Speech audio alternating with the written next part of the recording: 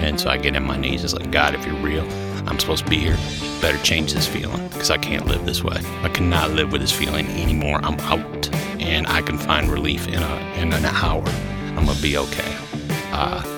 And I go out and I grab my suitcase, unzip it. I've got like 3 things left to put in from the bathroom. And I got them in. Before I zip it up, I'm standing there, and all of a sudden I realize that the panic is gone.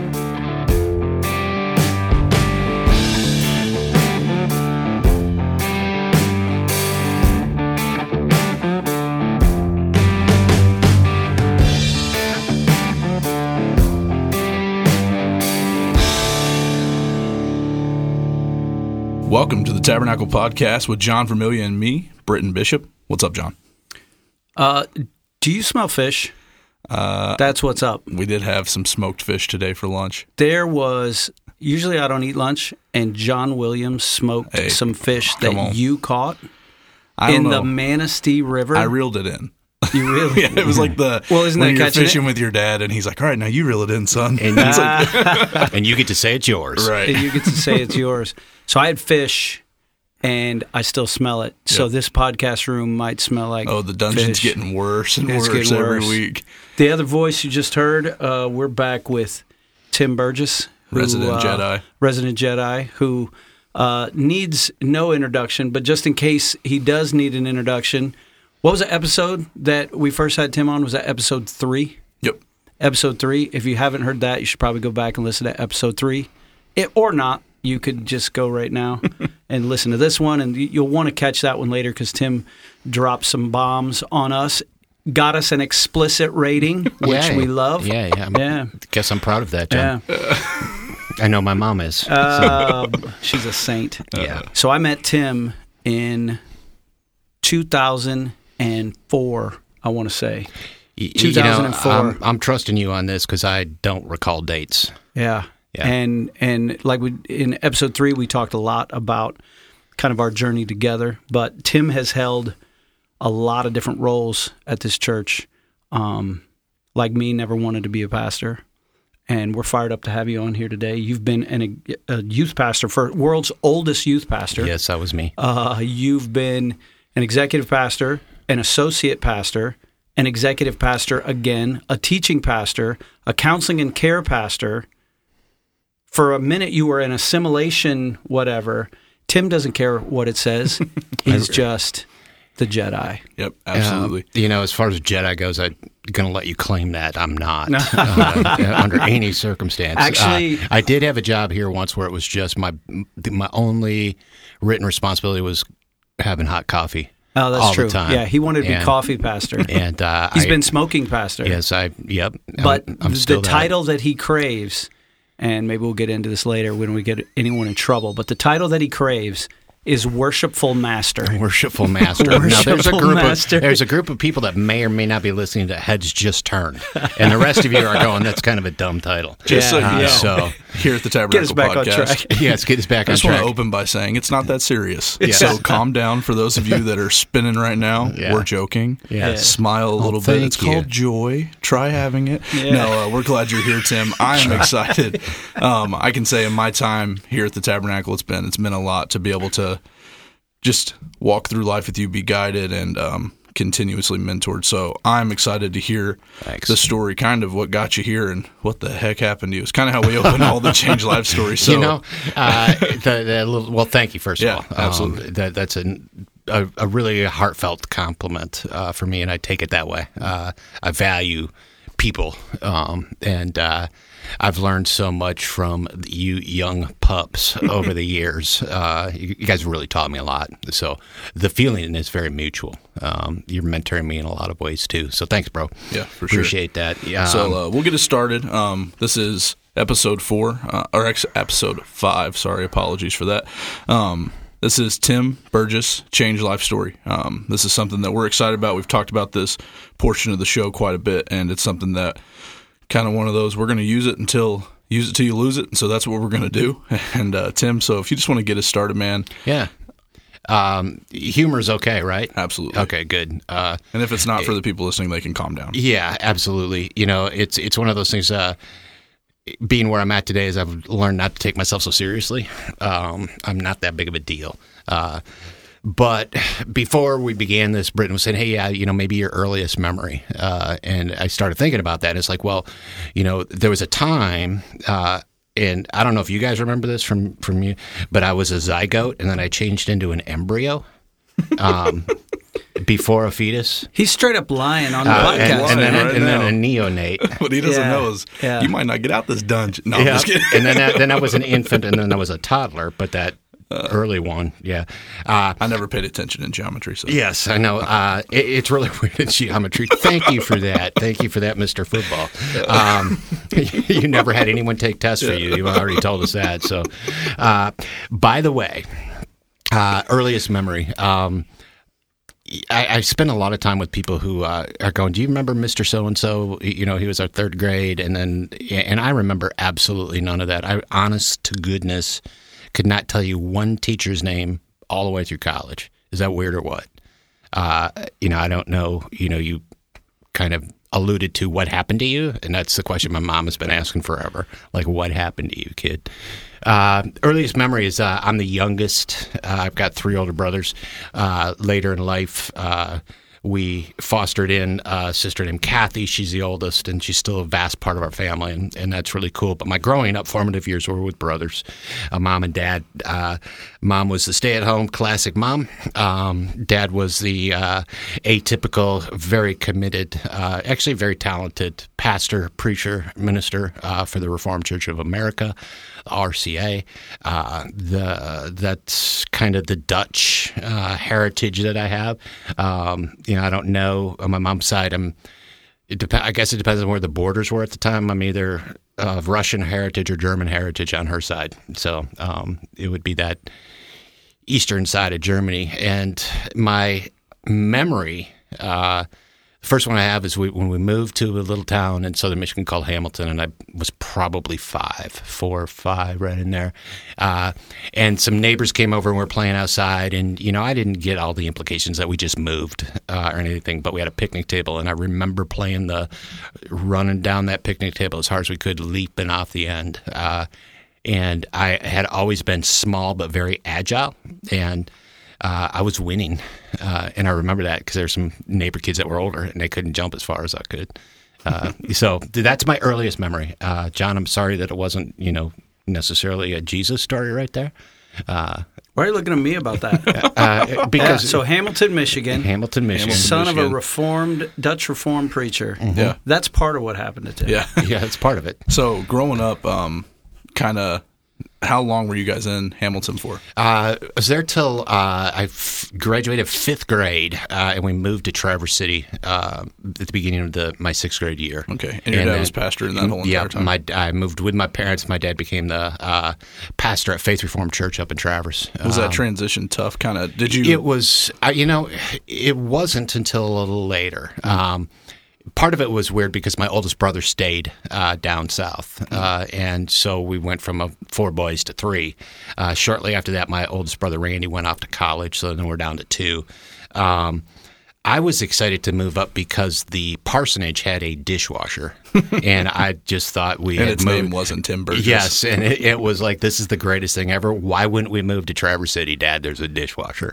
Right? Of course, it was 1939. Yes, it was. So we that transitioned into school. It was weird. School and me never really got along. I'm not going to claim any ADDs or anything like that. I just had a really hard time sitting still.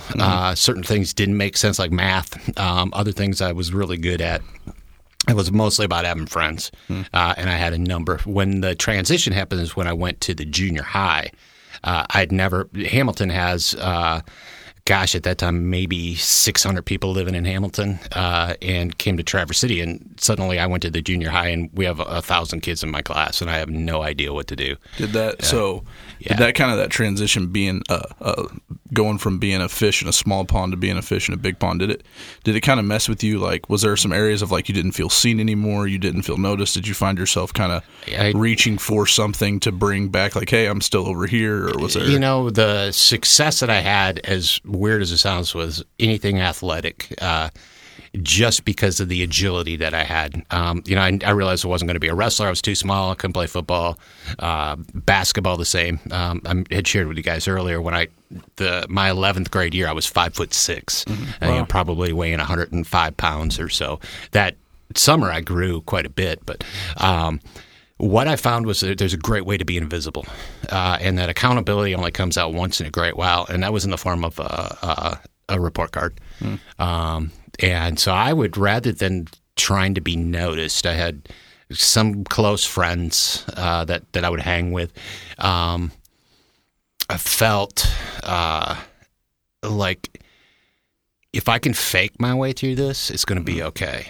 Is kind of how it felt. Not any connections with teachers necessarily, no great grades. I remember getting report cards and, literally figuring out how to change them when my parents read them. And I got busted one time, but I talked my way through it because I was also gifted with a mouth. Yeah. And I was a little heathen, and I lied like a sailor. Yeah. So you transitioned there in your 6th grade is when you started going to school there. Yeah. Dad's pastor in a church. Was mom a stay-at-home mom? Yeah, mom was stay-at-home. It wasn't, when I was 14, my next brother, Dan, he's 4 years older, he took off to Michigan State. Okay. And so I was now home alone. That was a really weird time. I mean, my parents are amazing. I love my parents, but my mom really went through a difficult time. And the church was growing exponentially. It was just dynamic as could be. And that's back in the day, John, when, the one pastor did everything. He did everything. You get to be the secretary and blah, blah, blah. Right. And Dad he didn't have the tools to say, I need help. Right. So Mom ended up home alone and felt alone. Yeah. And there was some issues she really struggled with for a while. And it was pretty evident to me. Yeah. So my next foray was, how do I get out of the house? And then when I'd get out of the house, I'd feel this massive sense of guilt about leaving my mom home alone. And that's the reals. That's how I felt. Yeah, because when you were introducing earlier, you kind of used a word very committed when you were describing how your dad pastored, which isn't a bad thing by any means. But did you find that with him being committed in the church realm, one pastor did everything, mom's feeling that thing, and you're like, well, I got to get out of the house, but I'm experiencing this guilt. Was there kind of a piece where you didn't want to be in the middle of all that, so you were just trying to avoid it? Was that? Absolutely. There was a time where I'd hope Dad would come and watch whatever sport I was doing and realize that was pretty fruitless to have that desire to come and watch.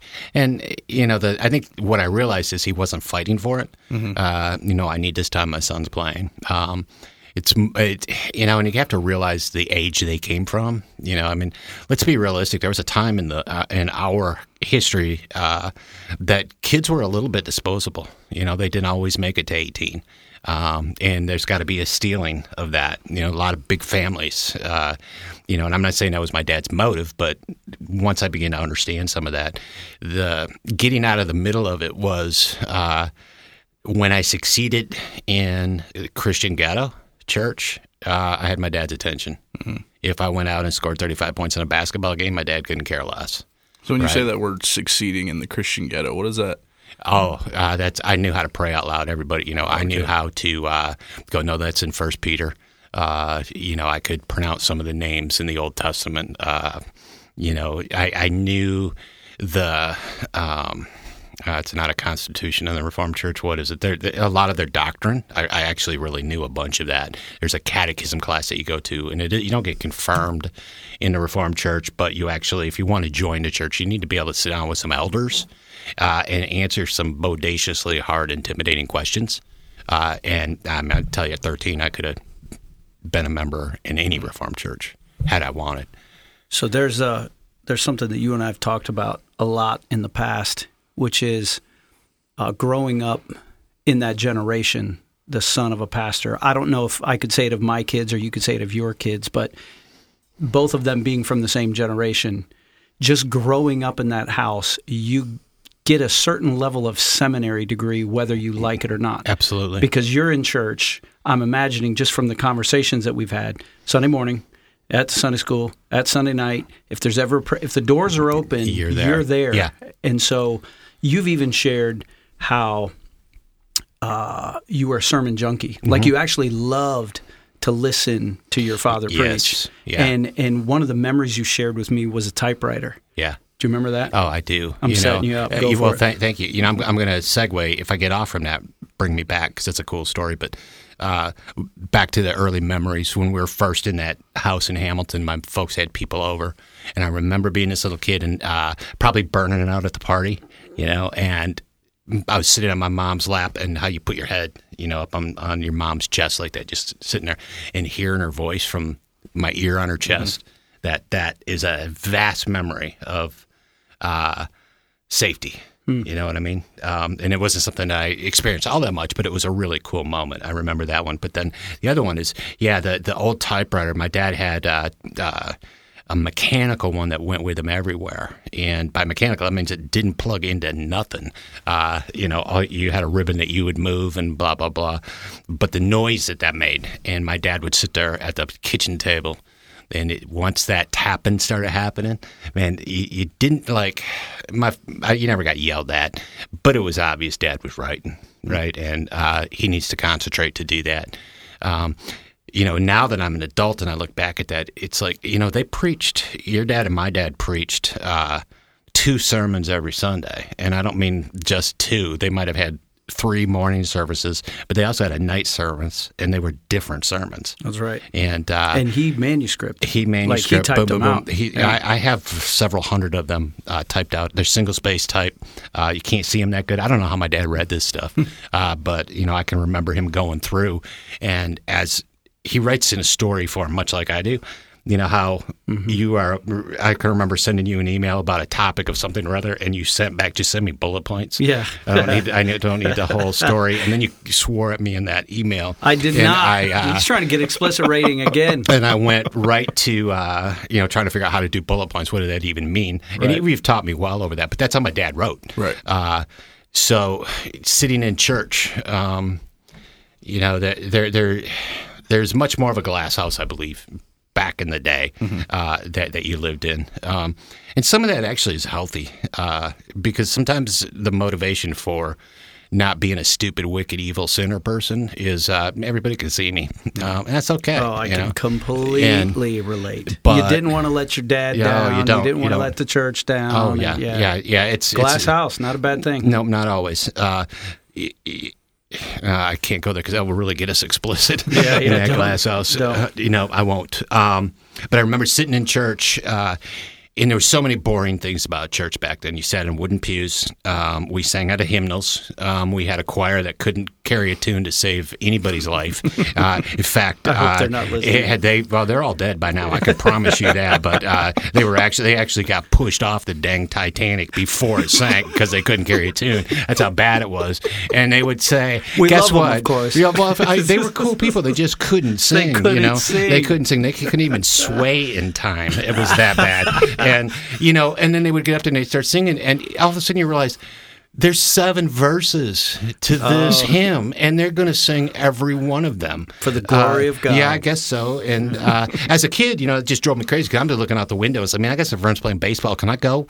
Right. That was my heart, but you could never say that. Once my dad started preaching, man, I was in love with my dad's cadence and his voice, and the closest I could come to, and I've heard a ton of sermons, was Billy Graham. My dad had the same kind of hair. I mean, he was that era. Stature. And tall man. Yes, yep. And he had a fire in him. And it was a conviction fire, not a condemning fire.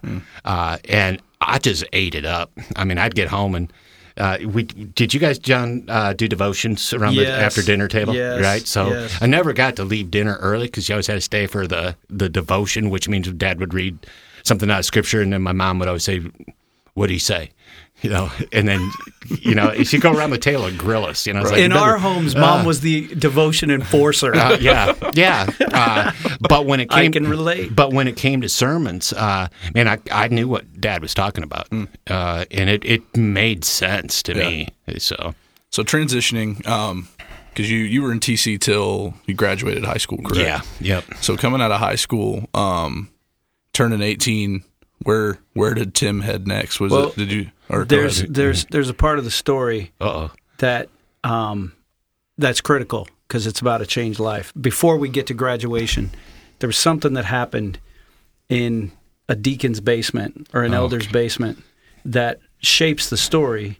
It does. And, to let everybody off the hook, it doesn't have anything to do with any abuse that happened to me or anybody else. No, when you say deacon's basement, that could be a dark place in our hearts. And that's not the story. But, deacon's name is doesn't matter. Mr. Dick Stevens. And I'm going to say it because he's still a good friend. And his boys and I, one's a year younger, one's a year older, Dale and Chuck. And we were just tight, and they're creative dudes. Now, Chuck could carry a tune. He could have led that choir and been the star. But just endlessly creative people. Dale was really into basically how do you blow stuff up, Those kind of friends. Yeah, gotcha. How do we build a gravity go-kart that will hit 100 miles an hour? Just cool stuff, things I didn't have access to. But we're down there one night, and we'd been talking about alcohol. I think I was 14, and we'd procured a bottle of alcohol. And so there's a deacon's meeting upstairs, and we're down in Chuck's room listening to music and whatnot, and pull out this bottle, and it was orange-flavored vodka. And, that stuff will kill you. It will make you puke colors you didn't ever believe existed. It's that bad. And I, started drinking that with my friend, and I got absolutely hammered, and it was nirvana. I had felt complete peace. Literally remember thinking, this is my calling. This is it. I've never felt so, now I can say it, loved and accepted. And, at age 14. Yeah, and I'm okay now. Wow. And, that was the beginning of the journey. Alcohol wasn't all that available. I lived in a dry house. Stevens did too. So we were the wicked little, turds running around the basement that Dick and deacon's kids and the preacher's kids getting lit in the basement. And the parents were loving, just amazingly cool people. And like I said, I still have a good relationship with them today. But that wasn't on them. It was some. There's a flaw in all of us, but that was the flaw that. That's the first time, like I said, big school, coming from a small town, I could be a big deal at church if I wanted to, because I was the preacher's kid and knew all of the things to say. The rest of my life was this small guy kind of trying not to have the teacher go, Tim, what do you think? Of doing everything I can to avoid that. And then, at that time in Michigan, the drinking age was 18. So when I turned 18, all bets were off. I was out of the house, living in a trailer with a friend, and most of my money went to various drugs and various alcohols. And I was pursuing that feeling again. Is what I was doing. All right. So, and there's something that you've said before, and I'll mess it up, but I think it speaks to all of our lives. Is that moment in the basement was life-changing for you, but you said every drink after that was trying to recapture that moment. Yep. There's a way to say it in your other club that I don't remember how to say it. It doesn't matter, but it's it's trying to capture that feeling again. And you'll never get it again. And I never, regardless of quantity, style, whatever drugs I was mixing, I never found that. I was always reaching. Now, it seemed like I came close a couple of times, but that's fiction. I never did. I never had that pure warmth is what I'm going to say. It's like a blanket wrapped around me and said, you are whole. Good job. So as you were, as you were chasing that kind of from 18, moved out of the house, what was that doing with your perceived relationship with, or like your relationship with Christ at that time? Were you still trying to protect that kind of perception to the parents, or was it just like I'm distancing myself? I felt the need to lie, to try to pretend it was the relationship was still there, but only when I was around my folks. I moved away not too long after that. Got to Arizona, continued, and that's where a lot of there was a freedom in it, and I think I needed that part of it because I didn't really have the courage just to be who I wanted to be. It wasn't acceptable to be that way and to have our last name. Now, that's all stuff I perceived. It wasn't preached to me. Do you think that kind of drove Do you think that's what drove this? Because you never felt like you could be yourself, but you were striving for something that maybe when you were 14 you finally felt like yourself because this shift had happened in your psyche. But I mean, that's what I mean. You're intoxicated. You've kind of probably settled into this is who I actually maybe am. I'm not putting on this fake front. Do you think that whole time as you're chasing that feeling, do you think that you were probably chasing that? Who actually am I? Or do you think that was kind of? Yeah, in a way, I believe so, because there were some definitive things that I wanted to be. My brother Dan and I are very close, and we learned how to play. In the Reformed Church world that we grew up in, it's pretty stoic, and there's a lot of quiet time, and there's a lot of behavior that's not acceptable. And we learned in any circumstance, when you're supposed to be deadly quiet, to whatever, we learned how to play. And we could play with nothing or everything, and it didn't matter. And that was really important to me. And I knew that was something I wanted to keep because, I watched the world be so serious. And part of that, as a pastor's kid, I realized, later on, when the radar went up at home, it was somebody who had been a crisis, and it wasn't in our home. It's just like, this is serious. Yeah. Somebody's kid just died. Somebody's in the hospital. Somebody's wife just left, and whatever. And it's, life is pretty darn serious. You don't laugh during that. You suit up, show up, and you fix whatever's going on, or to the best of your ability, help. And the fun was missing, right? And what I saw at church, through a lot of those formative years were a lot of really cool people. And they were doing the best they could, and I was very judgmental, and that's still something I struggle with sometimes, and I don't like that part of myself. But I'm like, man, I'm watching you sing and raise your hands, but I see you on Wednesday night at the bowling alley, and they don't match. Nothing matches here, and you're on, you're perceived as this, and so I'm watching praise and worship happen, but then I'm watching guys go out and be human, and some of that was not okay in my book. It's not what Scripture taught. And the biggest hurt that I think I saw out of that was there was a certain level of society that was they were just beneath us, just beneath us. And it's like that was incongruent with everything that I believe Jesus taught. Yeah. It was the proverbial, as John has said many times, thought of I need to take a shower before I take a bath. I got to get my act together before I can come to church. And that was perpetuated by some of the leadership around me. It's like, man, that person's kind of a nuisance. They're going to take a lot of work. Meaning, in my mind, and I'm not putting this on them, that they were worthless. Yeah. It's not worth our time. Did you find that to be true kind of in your relationship at home with that? Growing up in the glass house, like, did you find that you were, or did you get to kind of be yourself and settle into the fun and stuff like that? Yeah, with the times when my brothers were around, it was much easier. So when you were by yourself is when I was by myself, I really did for a while feel abandoned by that, and some of the circumstances of my mom and dad during that time made it much more lonely. And it was basically, I can't be who I am here. I need to get out.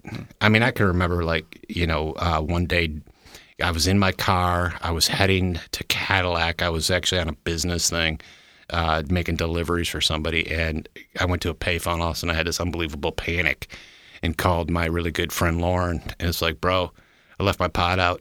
It's on my dad's shoe shelf.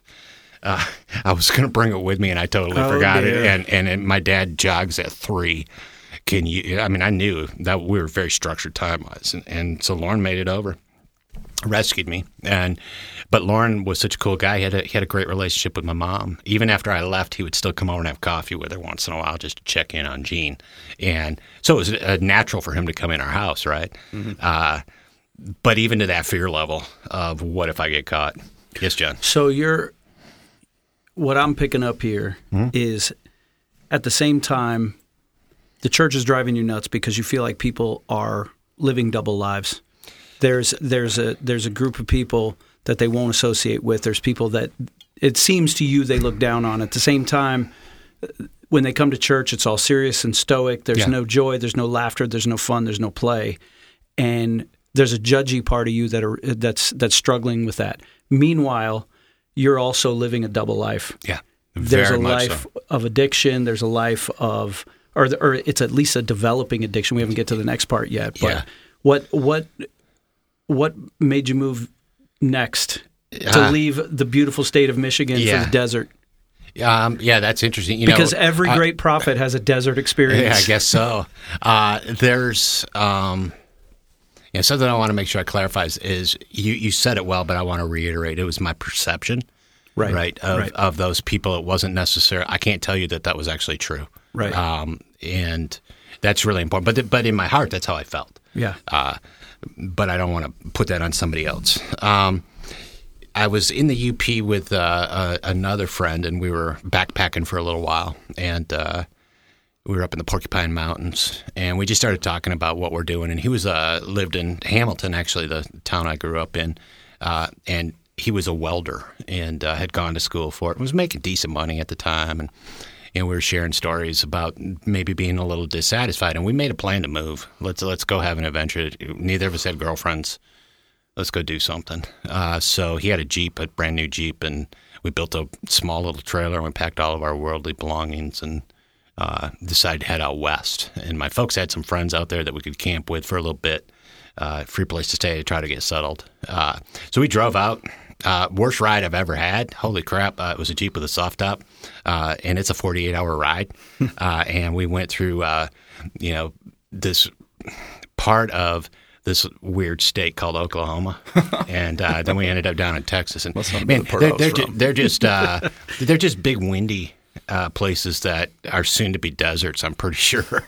It's just like, hey, there's nothing to stop the wind here. It's coming.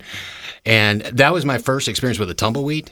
I've heard tumbleweeds. I'd seen some TV shows, cowboy shows, and this tumbleweed comes flying across. We're on some freeway, and I'm not kidding. It was 6 foot tall, and it's coming at about 50 miles an hour across the thing. We hit it with a Jeep, and it went underneath, and it started on fire. And then we got all our stuff, in there. It's like, well, crap. So we jump out, and in spots in Texas, like, here's a gas station. Good luck. There might be one in another 200 miles, right? And you've been attacked by a 6 foot tumbleweed. Yeah, and so, like, I bail out. We stop real quick, and I bail out, and I reach under there, and I got it out, but I had stuff stuck in my hand from tumbleweed. They're not soft and gentle. They're little. They're part of the desert where everything wants to kill you. So that was my introduction to the Wild West, right? Wow. So we make it out eventually. Had some fun, incredible experiences. We both were very country boys. We ended up in Phoenix, Arizona. And this was, 35, 40 years ago. It was still way too big. It was unbelievable. I've never seen so much pavement in my life. It's worse today. I mean, there's like 4 million people live in the valley now, and you can get on a freeway and go forever. But it's like, this ain't for us. Yeah, I wanted to experience it, but there's no sense of community. You go to something that big, you don't even know where to start. Right. Living with an older couple for a week, and it's like, that's not it, because they're just kind of like my parents, but older. And ended up getting this weird job offer to Flagstaff, north. We took the job sight unseen, made almost no money, but we had room and board, which was awesome. And so we went up to this place called Mount Elton, believe this or not, Christian Conference Center. There I am back in another Christian conference. Oh my goodness. So we get a house. They give us a house. It's a nice compound, I don't know, 100 acres or so, a ton of buildings. This is where, camps would come up, kids would come up, youth groups, whatever. A huge dining hall, all the stuff. And our job was to keep everything running. That was our job. And so we end up there, and it was a blast. I mean, Mount Eldon was right behind us, and it's a nice-sized little mountain, and it burned a few years. The south side where we were had burned a few years earlier, and there were so many trails up there that we could find, and I had a couple of dogs, and that was my dream, was being up there. Was it a tough transition going from northern Michigan, tundra cold, to west in Arizona desert heat? Was that tough? That was tough. In fact, the beauty of Flagstaff is you might get 6 inches of snow one night, and the next day it'll be 55. And then later when I met Heidi, and that was part of that Mount Eldon story, but her family lived down in the valley 3 hours away. So we'd be sick of snow, and we'd just hop in the truck and go visit our folks, sit by the pool. So you're at this Christian conference center. They're hosting groups, doing all these things. Did you find yourself kind of still going through the motions with the Jesus stuff, still saying the right answers, or where were you kind of at in your walk at that point? I was starting to find my arrogance. Okay. And Marv was the director at that place, and I just straight up told him I have no interest. I'm not going to be a threat or anything, but Tim, because it'd be, hey, this speaker's coming in, that speaker's coming in, and in my judgmental mind, it'd be like, yeah, that's a Baptist, I ain't listening to him, or that's a Wesleyan. What the heck is a Wesleyan? That's like wild dogs, those Wesleyans. Interestingly enough, short ways away from us was a bowling alley, and that became my church. Go to the bowling alley, knew the barmaid amazingly well. This is the dankiest, smokiest, you just picture something out of the Coen brothers type place. I'm picturing it now. 50-cent pitchers and free popcorn. Was there a guy there called the Big Lebowski? Well, there might have been. We didn't make much money, but man, you go in with a little bit of an empty stomach, $2, which is 4 pitchers, and free popcorn. Man, life is grand, and that was my religion. I got to know a lot of characters out of that place. Holy crap. A lot of stories I can't tell out of there. And as long as we got up and did the job, they were cool. They were like, I'm not saying I didn't care about our spiritual life, but there was a little chaotic time for that place, and they were just really glad to have a couple guys that would work all day. Right. Yeah. So they weren't really that concerned about what was going on after as long as you did your work. No. So did you find yourself as you're $2, free popcorn, 4 pitchers, these things. Were you still chasing that original feeling that you had at 14 in the basement? Absolutely. And so as you're kind of chasing that feeling, and obviously, as you've alluded to, not being successful in your chase, was there like okay, well, maybe it's this instead of this, or was it just, what was kind of that? When you start looking at combinations, one of the reasons it's hard to break into somebody's iPad or whatever is because the combinations are pretty endless. Same thing with drugs. The combination gets pretty endless. Yeah. So that pursuit kept. However, now out there, totally different landscape. Lots of smaller canyons that nobody's ever heard of that we knew we would find. San Francisco Peak's close by. Just a lot of outdoor climbing, hiking experiences. That was very important to me too. So I was seeking what's the perfect place. My oldest brother my brother Dan had moved out to Vermont for a number of years and had been out there, and I thought that'd be the coolest thing. Wow, you get to sit on the side of a mountain. This is so cool. That would make life perfect. Right. And so I was kind of looking for that in a different part of the world. Flagstaff has changed so much. We went back a number of years ago, and the camp is completely gone. Right. It's a subdivision, blah, blah, blah. So how old were you whenever you started that job at the camp? I was 21. Okay, you were 21, started that job at the camp. How long were you there for? That's a good question. I think we were there for a year and a half, something like that. Chasing that kind of into your early 20s, and then what was there a next thing after that? Oh, yeah. There's something happened at that camp. Yeah, because suddenly... See, if Tim died, I might be able to. You could tell Tim's change life story. You write my biography. One day I'm sitting there, and it was really interesting because I had these friends that all had girlfriends, in high school, and I was pretty pragmatic at that time, and really, I was insanely selfish, and that's probably one of my biggest fears and flaws. Is it's easy for me to be selfish, and I just watched their lives change. And it's like, what are you chasing? You're chasing your mom here, because suddenly it's like, hey, Brian, you want to go? Oh, I can't. I can't go to the movie because my girlfriend, and it's like, really? Yeah. And I watched all my friends get sucked into that. And to my credit and their shame, and quite a bit of sadness, most of them that pursued it are divorced today, have been for a long time. It didn't work out. But I did not want a girlfriend because I figured it was a hindrance to that, because I'd have to get permission to do stuff. I spent my whole life getting permission, and I don't want that anymore. So sitting there one evening at our little place, Dave and I was having a beer. on the back deck, and Dave was out front. He says, "Hey, come on out here, Tim, check this out." And I come out, and there's this girl walking across the compound, and I'm like, dang. And there she was. And I'm like, dang, she's a babe. And then this guy comes, kind of next to her over there, and they're walking together. And it's like, oh, crap, she has a boyfriend. Yeah. So that was the first time I had, like, maybe I'll date somebody once. Right.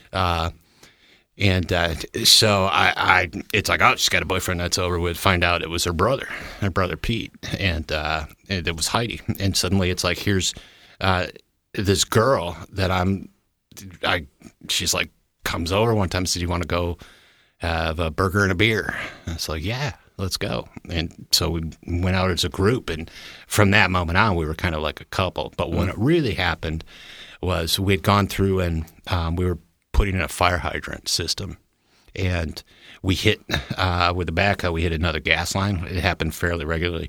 So that meant everything was gas up there, right? And I've got to go we're relighting, and I went over to her place and relit her water heater. Okay. So she's home, and I got this college babe who already has one degree and looking for another, and she's going to be a physical therapist. I mean, I couldn't make an entrance to a monkey farm, let alone college. And so, I'm just kind of, so I light her water heater, get it all lit up, and then it's like, goodbye. And, it's like 2 days later, and she goes, "Can you check my water heater?" It's like, oh, she likes me. And she's like, "Yeah, I don't know if it works right. I only get like 2 minutes of lukewarm water." And at first, I lit it. I forgot to turn it on, so I just lit the pilot, right? And just because I was distracted, right? So give me a break.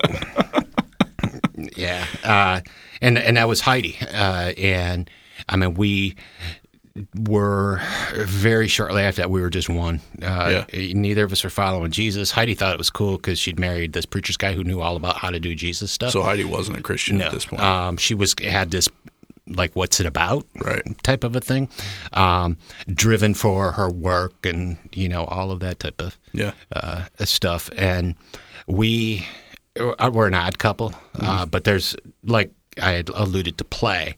And she'll tell you one of the things that I taught her and brought into our relationship was, how do you chill and play?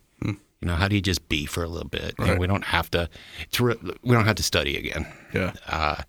And so, we did everything against the book. We moved in together at the Christian Conference Center without permission, and we weren't married. And we ended up getting kicked out because of that. So we rented a little place with another guy. When you got kicked out, did you get fired as well, or did you get kicked out? Yeah, okay. I was gone. So you guys left there. It kind of broke like every policy you could possibly break. No alcohol, no smoking, no, right? They didn't even say no sex, but that was implied. Right. Yeah, they couldn't put those three letters together without thinking it was sin. So sorry about that. So essentially, a Christian camp found out that there was a den of debauchery. Bingo. Led by Tim, worshipful master Burgess, worshiping at the school of said bowling alley. Yeah.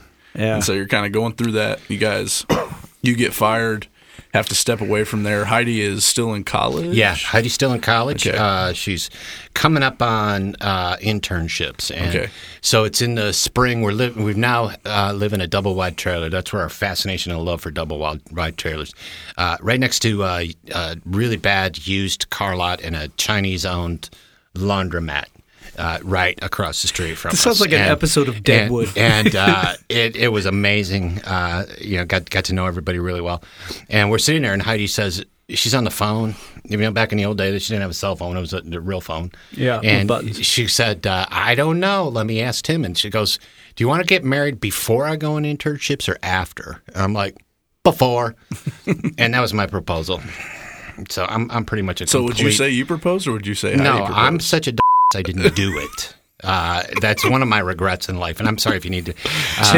Tim's romantic, just roll. But Heidi is a saint. She is an absolute saint. Pray for her. Yeah, and so it's like, let's do this. I mean, I'm committed. If you need a ring, that's fine. Let's go. That began this really weird section of life where everything is going very well. We have two of the coolest roommates on the planet. Everybody's getting along, and we're kind of coming to this wedding. My friend Dave, that I moved out there with, was actually dating and getting married to one of Heidi's classmates. So that was how all of that happened. And so she says, oh, yeah, I know where this is going. They go home back to Michigan, and so Dave's mom has to call my mom and let her know that Heidi and I are living in sin, right? And it's like, I really didn't care at that point. And so my mom calls, and Heidi answers the phone. Well, hi, Gene. You know, and my folks were wondering who Heidi was. My dad used to say, well, is she Indian? You won't send a picture. Who is she? You know? And I'm like, Dad. Not that makes any difference, Bretton. But that was my dad's, you know, I mean, because he knew my dad had spent time in Arizona and the reservations and all of that type of stuff. He just was making my dad, it was a dad joke. Mm-hmm. God, did I backpedal on that one fast enough? Okay, good. Anyways, so my mom calls up and she's talking to Heidi, and then I get the phone, and I'm just sitting there. You got the sliding door open. Heidi's at the kitchen table, and I'm just talking to my mom, and it's like, no, Mom, no. Look, Mom, my entire life, all those 18 years I spent with you, we never once talked about sex at all. We're certainly not going to start now. And if that's how you feel, just don't come to the wedding. Love you. Bye. Boom. And I hung up. And my wife is mortified. Well, she was my girlfriend at that time. It's like, what just happened? So as you're kind of navigating that new relationship, getting married, probably outkicked your coverage a little bit, found somebody out of your league potentially. I mean, the lobby's still out on that. We don't know for sure. Yes, it's true. And you're still kind of battling this, chasing that feeling you found when you were 14 this whole time. How's that impacting that relationship? It was just, it didn't need to be talked about. I was the guy who knew how to have fun. Right. You know, and I was going to bring that. You know, and it wasn't like I was completely incompetent at everything, but, you know, just the major things like getting a job, you know, that paid anything, or, you know, taking care of the future. I was pretty poor at those. Yeah. You know, we're just enamored with the aspect of life. So Heidi graduates. We got married. She went on internships for 6 months. So, you know, we had a separation during that time. And the beautiful thing was she ended up doing an internship at Munson Medical Center. And that's how we ended up back here, basically. But she took that one so she'd get to know my folks, because they were living in Traverse City at that time. So Heidi was 3 steps ahead. She was so far ahead of me. So much the Holy Spirit in his life. Yes. Working through Heidi. So we, you know, we moved to Yuma, Arizona. We spent 2 years down there. We left the desert because the desert is just the most awful place, period. I mean, the only thing that would make it worse is if you could never wear pants. You know, it's just so hot. It's so you sit on a car seat in Yuma, Arizona in the summer, and it will hurt you to the point you need to go to the hospital. Man. It's just so bad. It never rained. It was sunny for 161 days straight while I was there, and it just about killed me.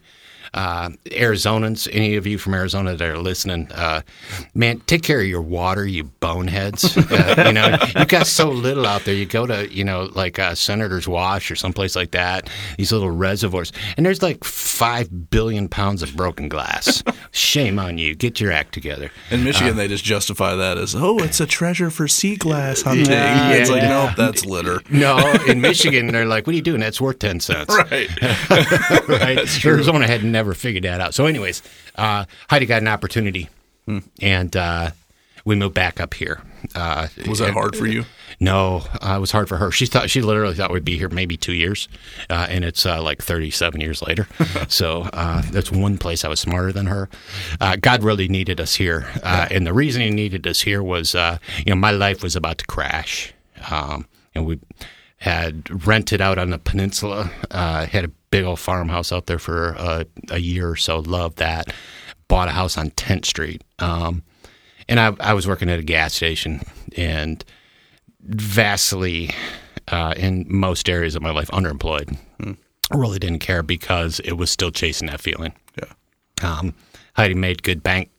So she was a physical therapist at this physical point. therapist. And you were working at a gas station. And I'm working at a gas station. Where was Heidi's people to talk into her life? I had severed all ties. Yeah. Her folks were very much, you get to live your own life, and we'll love you no matter what. Yeah. You know, we're not going to tell you how to live life.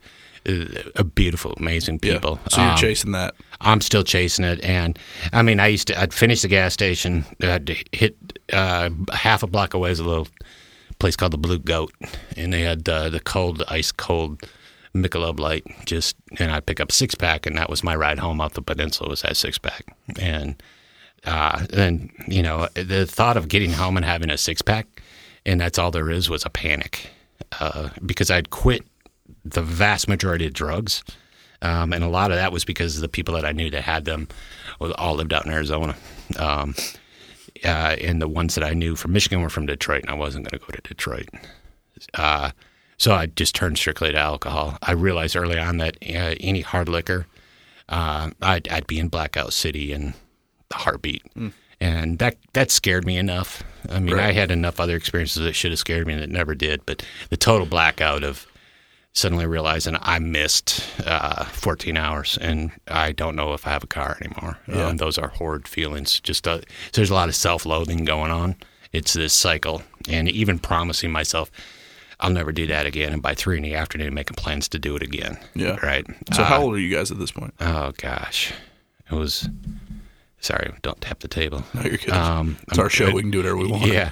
I was probably 27. Okay. And Heidi, was she? Heidi's 3 years older than okay. I. So you get to math. Yeah.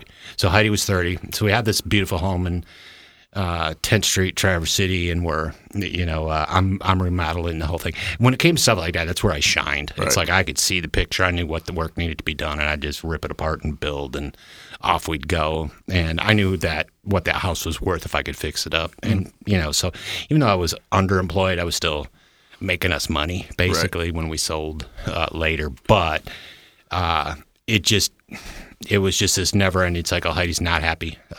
We had our first son, Dan, and that was supposed to change everything. I think in Heidi's heart that she was hoping I would actually grow up now. She'd kind of had enough of the fun, and now it was time to let's be parents together. A lot of hopeful, healthy desires. She was finding Jesus through all of this, through church. I would come home from church just ranting about how stupid they were. I was. So she's going to. So she's dragging you to church at this point. Absolutely. In my mind, my wife never dragged me anywhere, but I felt so much pressure to go to church, and it did not come from her. That I could make it a fight so intense in a moment, so that I wouldn't have to go, because I felt so much guilt of not going to church. Did you find that shifted whenever you came back to Michigan? Yes, it was huge back here, and especially after we had our oldest Dan. And now suddenly I find myself as an adult. Right. And one of the things I talk about in counseling with other people these days is, where's your certificate on the wall? It says you've arrived at adulthood to be a quality parent, right? You've got that certificate, right, from some accredited university. We don't.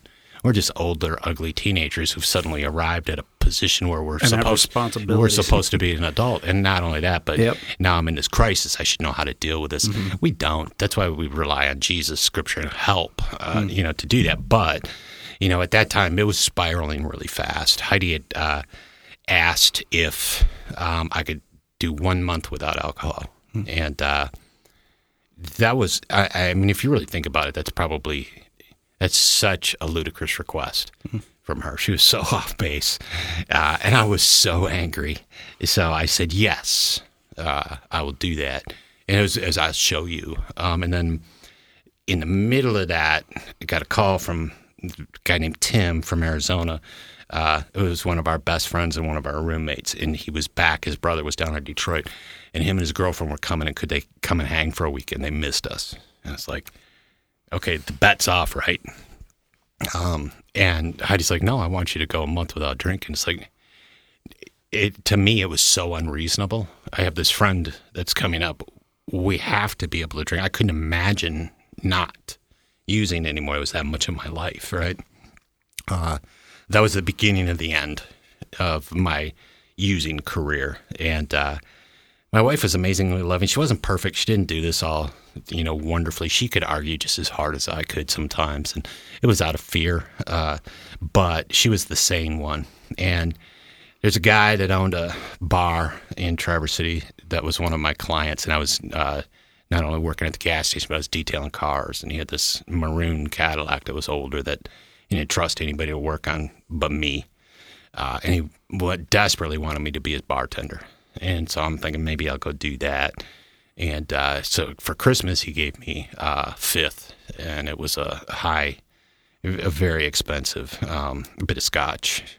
And one day I get home, and this is really, I hate this story, but it's the truth. But I get home, and it's Danny and I, and he's around a year old, and I'm going to make dinner.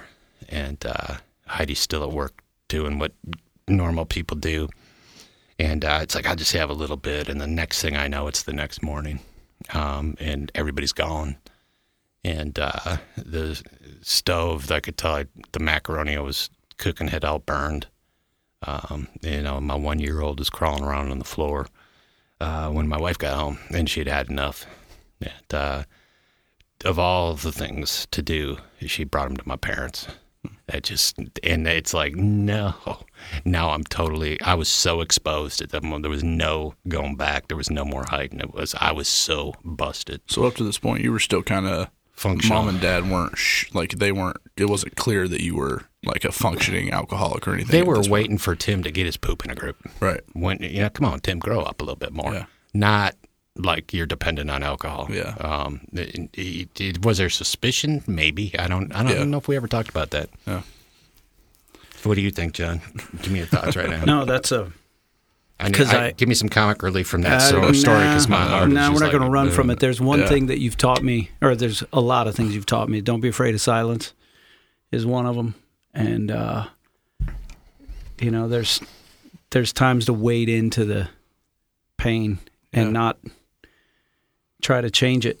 I know you hate that story. I think that's only the second time I've ever heard you tell that story.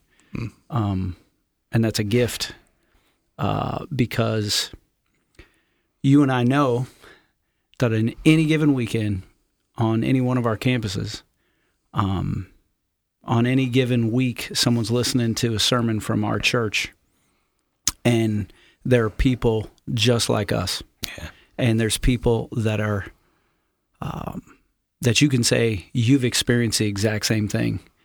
And you're caught between this belief in God and something that has completely, at this point in your life, overtaken you. And the things that you treasure most in the world, your wife and your son, they're gone. And you're alone. And that's heavy. Yeah. That's heavy. Yeah. The thing I'll tell you both right now, and anybody that chooses to listen, is that part of that story that took me the longest was to get over the shame of it. And I didn't find that until I found Jesus much later. I could get over the guilt, or I was able to get over the shame because I figured out Jesus a little bit, or he figured me out. But I'm still always guilty of it. I know I'm forgiven, but I did it. I don't get to go. That doesn't erase out of my mind. Right. And it also gives me some level of compassion for people who are struggling with that, because I never meant for it to get that far. Right. And it didn't change. It still didn't change your mind. No. I mean, that happened. What happened next? That next morning was a blur. There's a note from Heidi, and I need to make a decision to make a phone call, and I do. And she's, of course, my dad answers because she's at their house, and it's just my dad never answered the phone. Hey, this is Warren. It'd be, hello, this is Reverend Burgess. Reverend. Yeah, and there's your comic relief.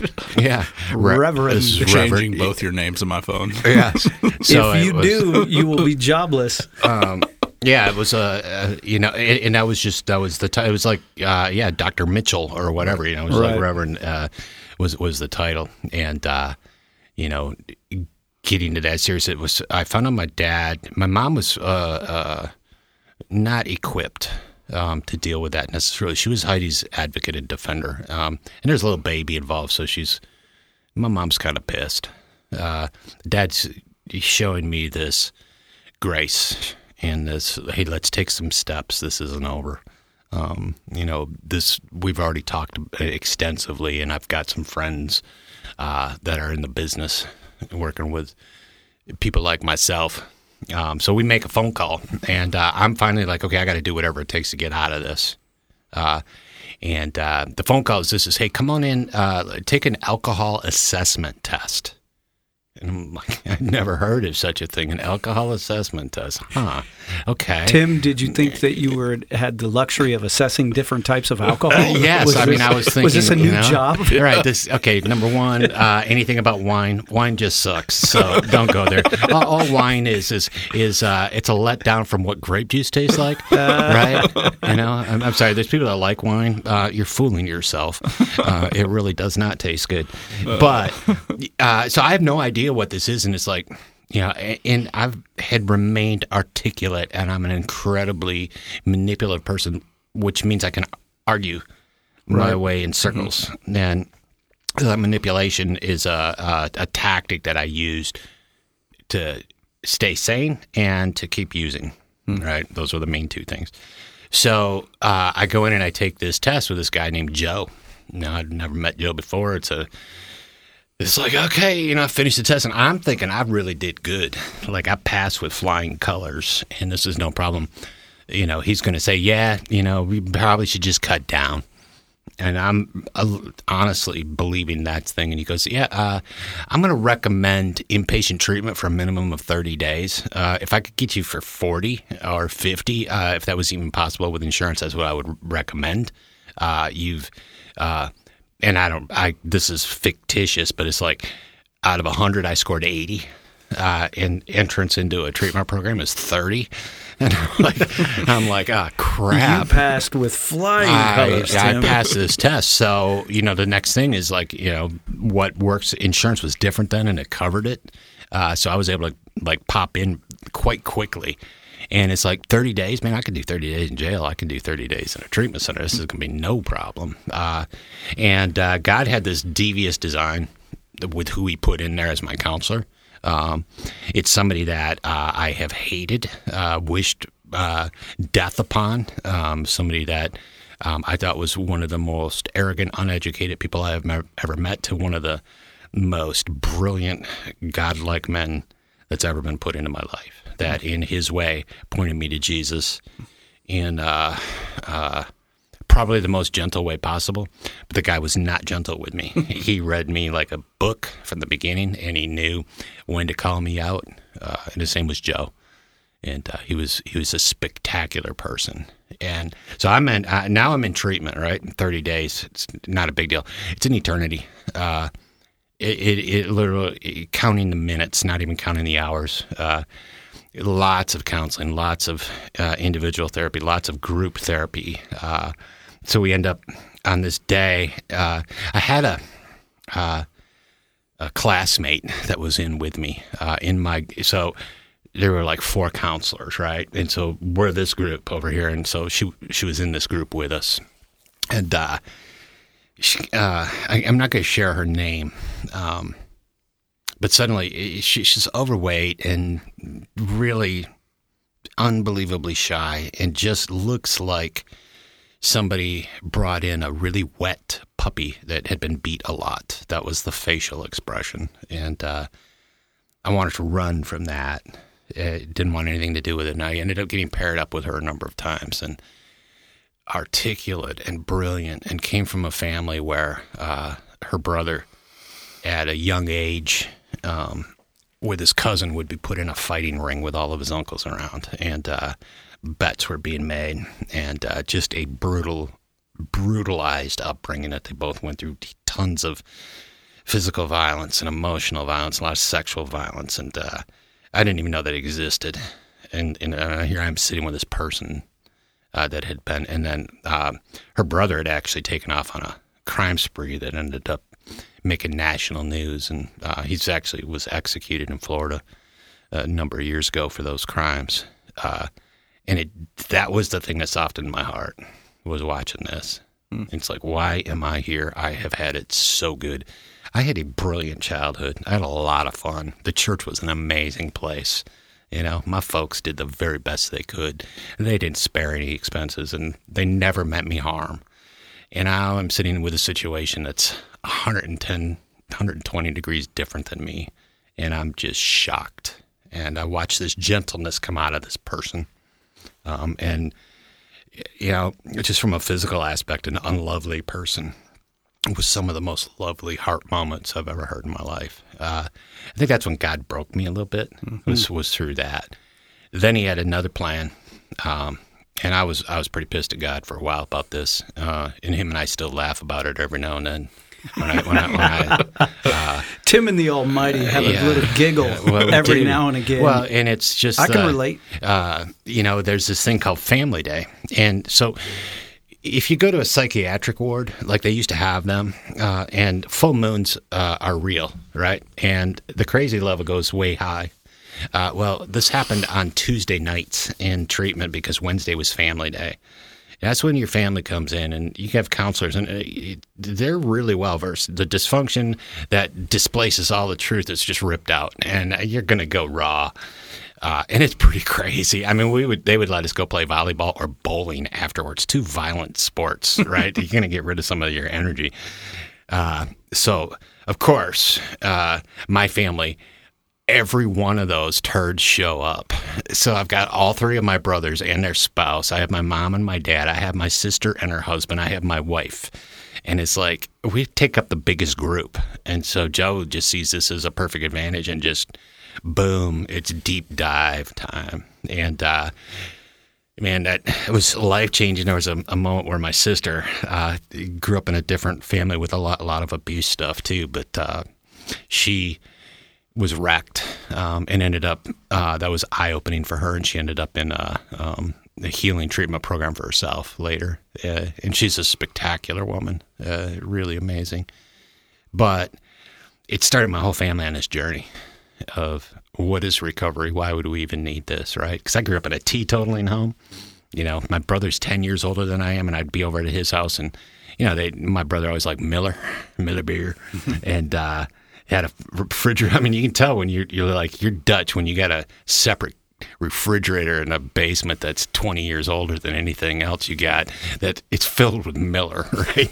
That's all it is.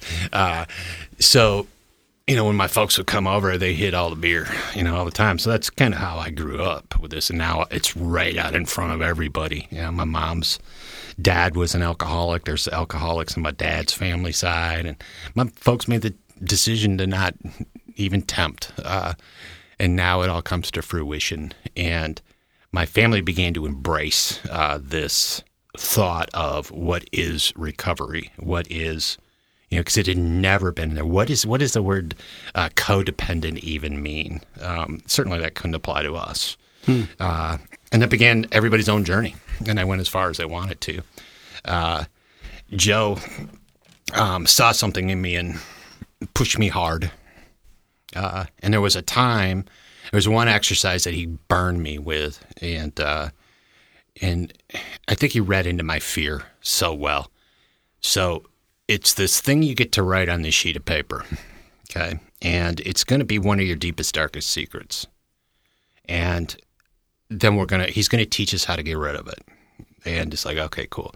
And I'm thinking, yeah, don't fall for this one. Because if I write something really deep, that SOB is going to read it, and he's going to drill me for the next month on this. And I don't have that energy. So I write. This is what I write. Okay, think about this. I'm a gas station jockey. My wife is a physical therapist. I write, my wife makes more money than I do. That's what I wrote as my deep, dark secret, because I was so afraid of getting busted, right? Joe never even looked at it. We ended up burning him through this prayer exercise. And I was so pissed. It's like I could have got rid of something real, right. And I spent my whole life lying and afraid of getting busted. Like I was still the little boy who sat in the classroom figuring out the way not to get called on. trying to manipulate the system. Yeah. You were trying to manipulate the system. Yeah. And it backfired on me. But it was so eye-opening, and I got played like a fiddle. And that's the part that I was probably pissed at. So this was a Christian recovery center then? No. Okay. But it was a definitive Christian who was my counselor. Gotcha. Yeah. Okay. Yeah. There's a piece to this. Joe is someone that I've had the privilege to meet because of Tim. And Joe is intertwined now in my story and my wife's story more recently. And everything that Tim is describing, I mean, there are people that are listening to this podcast and they know Joe. Mm-hmm. And yes, that is the Joe you're thinking of. My wife and I refer to him as Gandalf the Grey. Yes. Because he is Gandalf. So if Tim's a Jedi, he learned from Gandalf. And those are different movies. Yeah. Yeah, but they're both movies, bro.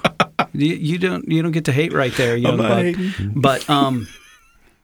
But it's interesting how God, like I've described it before, because it feels like this great sovereign God of the universe, he conspires not against us. He conspires as the hound of heaven, putting these different things in our path. I'm not trying to spiritualize it. It's just fact that you meet this beautiful blonde love of your life at a Christian center where you're living a double life, where just because of the job and you trying to manipulate your way into this life of using, you end up back here where faith, church, your family, your parents are still part of it.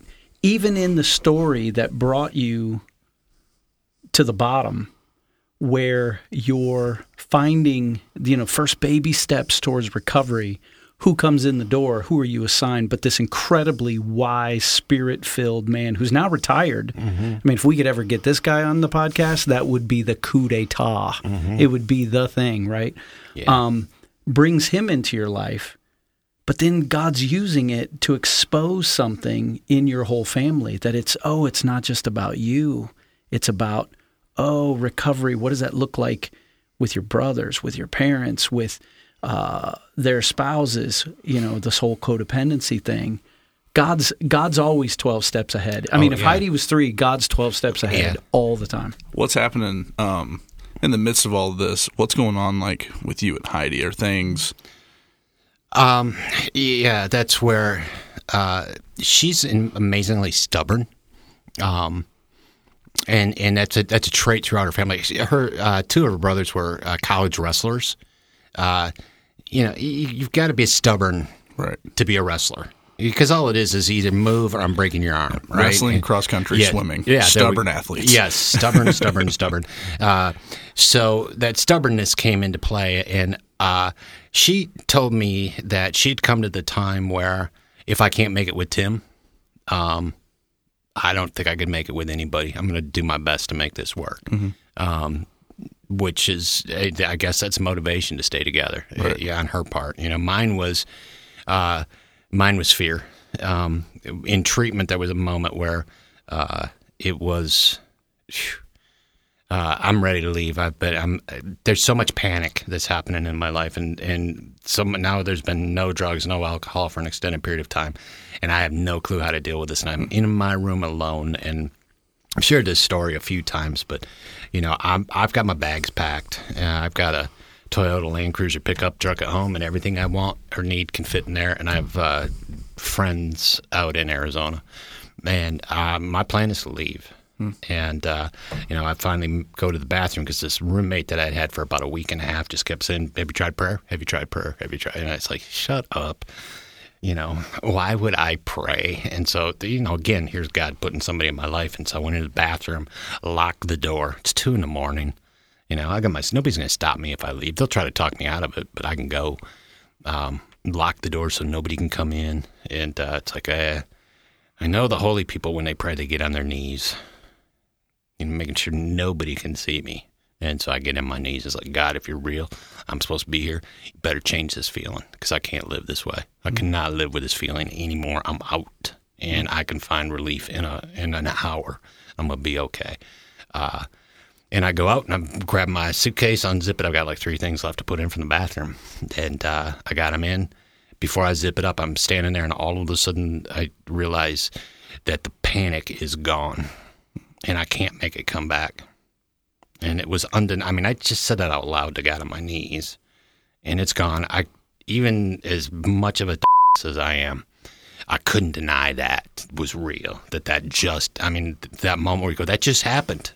That just happened. Now, that's not saying the rest of everything flew by peacefully and wonderfully. I still came up with anxious feelings, but for the rest of it, I slept like a baby. I woke up refreshed and ready to attack it again. And it was that moment. That was the moment where it's like, on your knees, all in a of this bathroom stuff, in a rehab center. All of this stuff. Yeah, and you think about the selfishness of the motive. I wasn't going, God, you're so great and so amazing. You love me so much that I just want to give my life to you. It was like, God, I'm desperate as hell. And right now, all I see is more hell coming down the pipeline. I don't want this. If you can take that away, I'm going to believe you're real. And then I knew some of the stories, right, from Scripture, because I'm a little sermon junkie, even though I didn't apply it.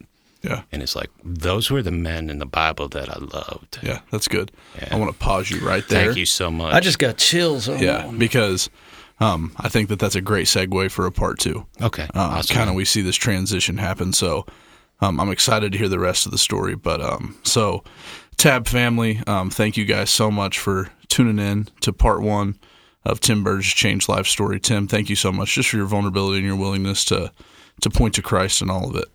And John, as always, it's been a pleasure. What do you got? Yeah, you know how we're just in the infancy of this podcast, right? And there'll probably be better changed life stories than me and Tim. But I just want to say to all those people who are trying to get to episode 8, because we said you have to go at least 7, and episode 0 doesn't count. We totally baited, hooked them, landed them, because we're going to end right there. But there's the rest of the story coming. This is just the low point zenith. We're going to start climbing, maybe a little bit. It's not all rainbows and unicorns from then on out, is what we know about Tim. But that's awesome, man. Yeah, absolutely. And as always, Tim is the man. Absolutely. Tim is the man. People that don't know Tim, you just don't know. Yep. And people that are afraid of Tim, we usually know why. If you don't know Tim Burgess, you just don't know. I think I said to our staff, probably a month ago, one of the things that Tim is doing now is he's spending time with our staff people as a spiritual counselor, as being their Joe to them and speaking truth into their lives. And people that don't trust him, I don't trust, because it's usually because Tim can see past the veneer. Yep. And so I know you hate this. You're going to punch me as soon as we check out of here. But it's not even going to be till then. I had to end with how much we love Tim and how much of a blessing that he's been to our church and to me and to my wife in ways that I'm not even allowed to talk about. Absolutely, 100%. Well, Tab family, as you know, as always, you guys are used to this by now. There's always an ask. We just want to ask that you subscribe if you're liking this podcast. Subscribe to the podcast so you can make sure you're continuing to get notifications when new episodes drop. Make sure you're sharing this with your friends, with your family. This could be a great episode that could shine light on the fact that in the midst of darkness, addiction, whatever it is, there is hope. There is a God that cares, even if it is you on your knees in a bathroom and it's about you. There's a God that cares, that wants to meet you right there, that wants to pave a way to do an incredible work. So this could be an awesome tool to kind of start that conversation with somebody. And I want to challenge you as our Tab podcast family to use that tool, to use this as the resource that it is. This isn't just for the pleasure of listening, but this is hopefully something that's equipping you to continue doing the work of ministry. And also, as always, rate 5 stars. And if you don't rate 5 stars, it hurts. You probably won't get into heaven. We can't say that for sure, though. But I don't know. Tim may have that power. Tim's a 5-star rating. Tim is a 5-star rating, absolutely. Like I'm maybe a star, maybe 2, but Tim's 5 stars. I'm half a star. But well, I'm 5-star on how to be a jerk. I can give you that one, but but rated 5 stars. Until next time, Tabernacle family, this is John and Britton signing off.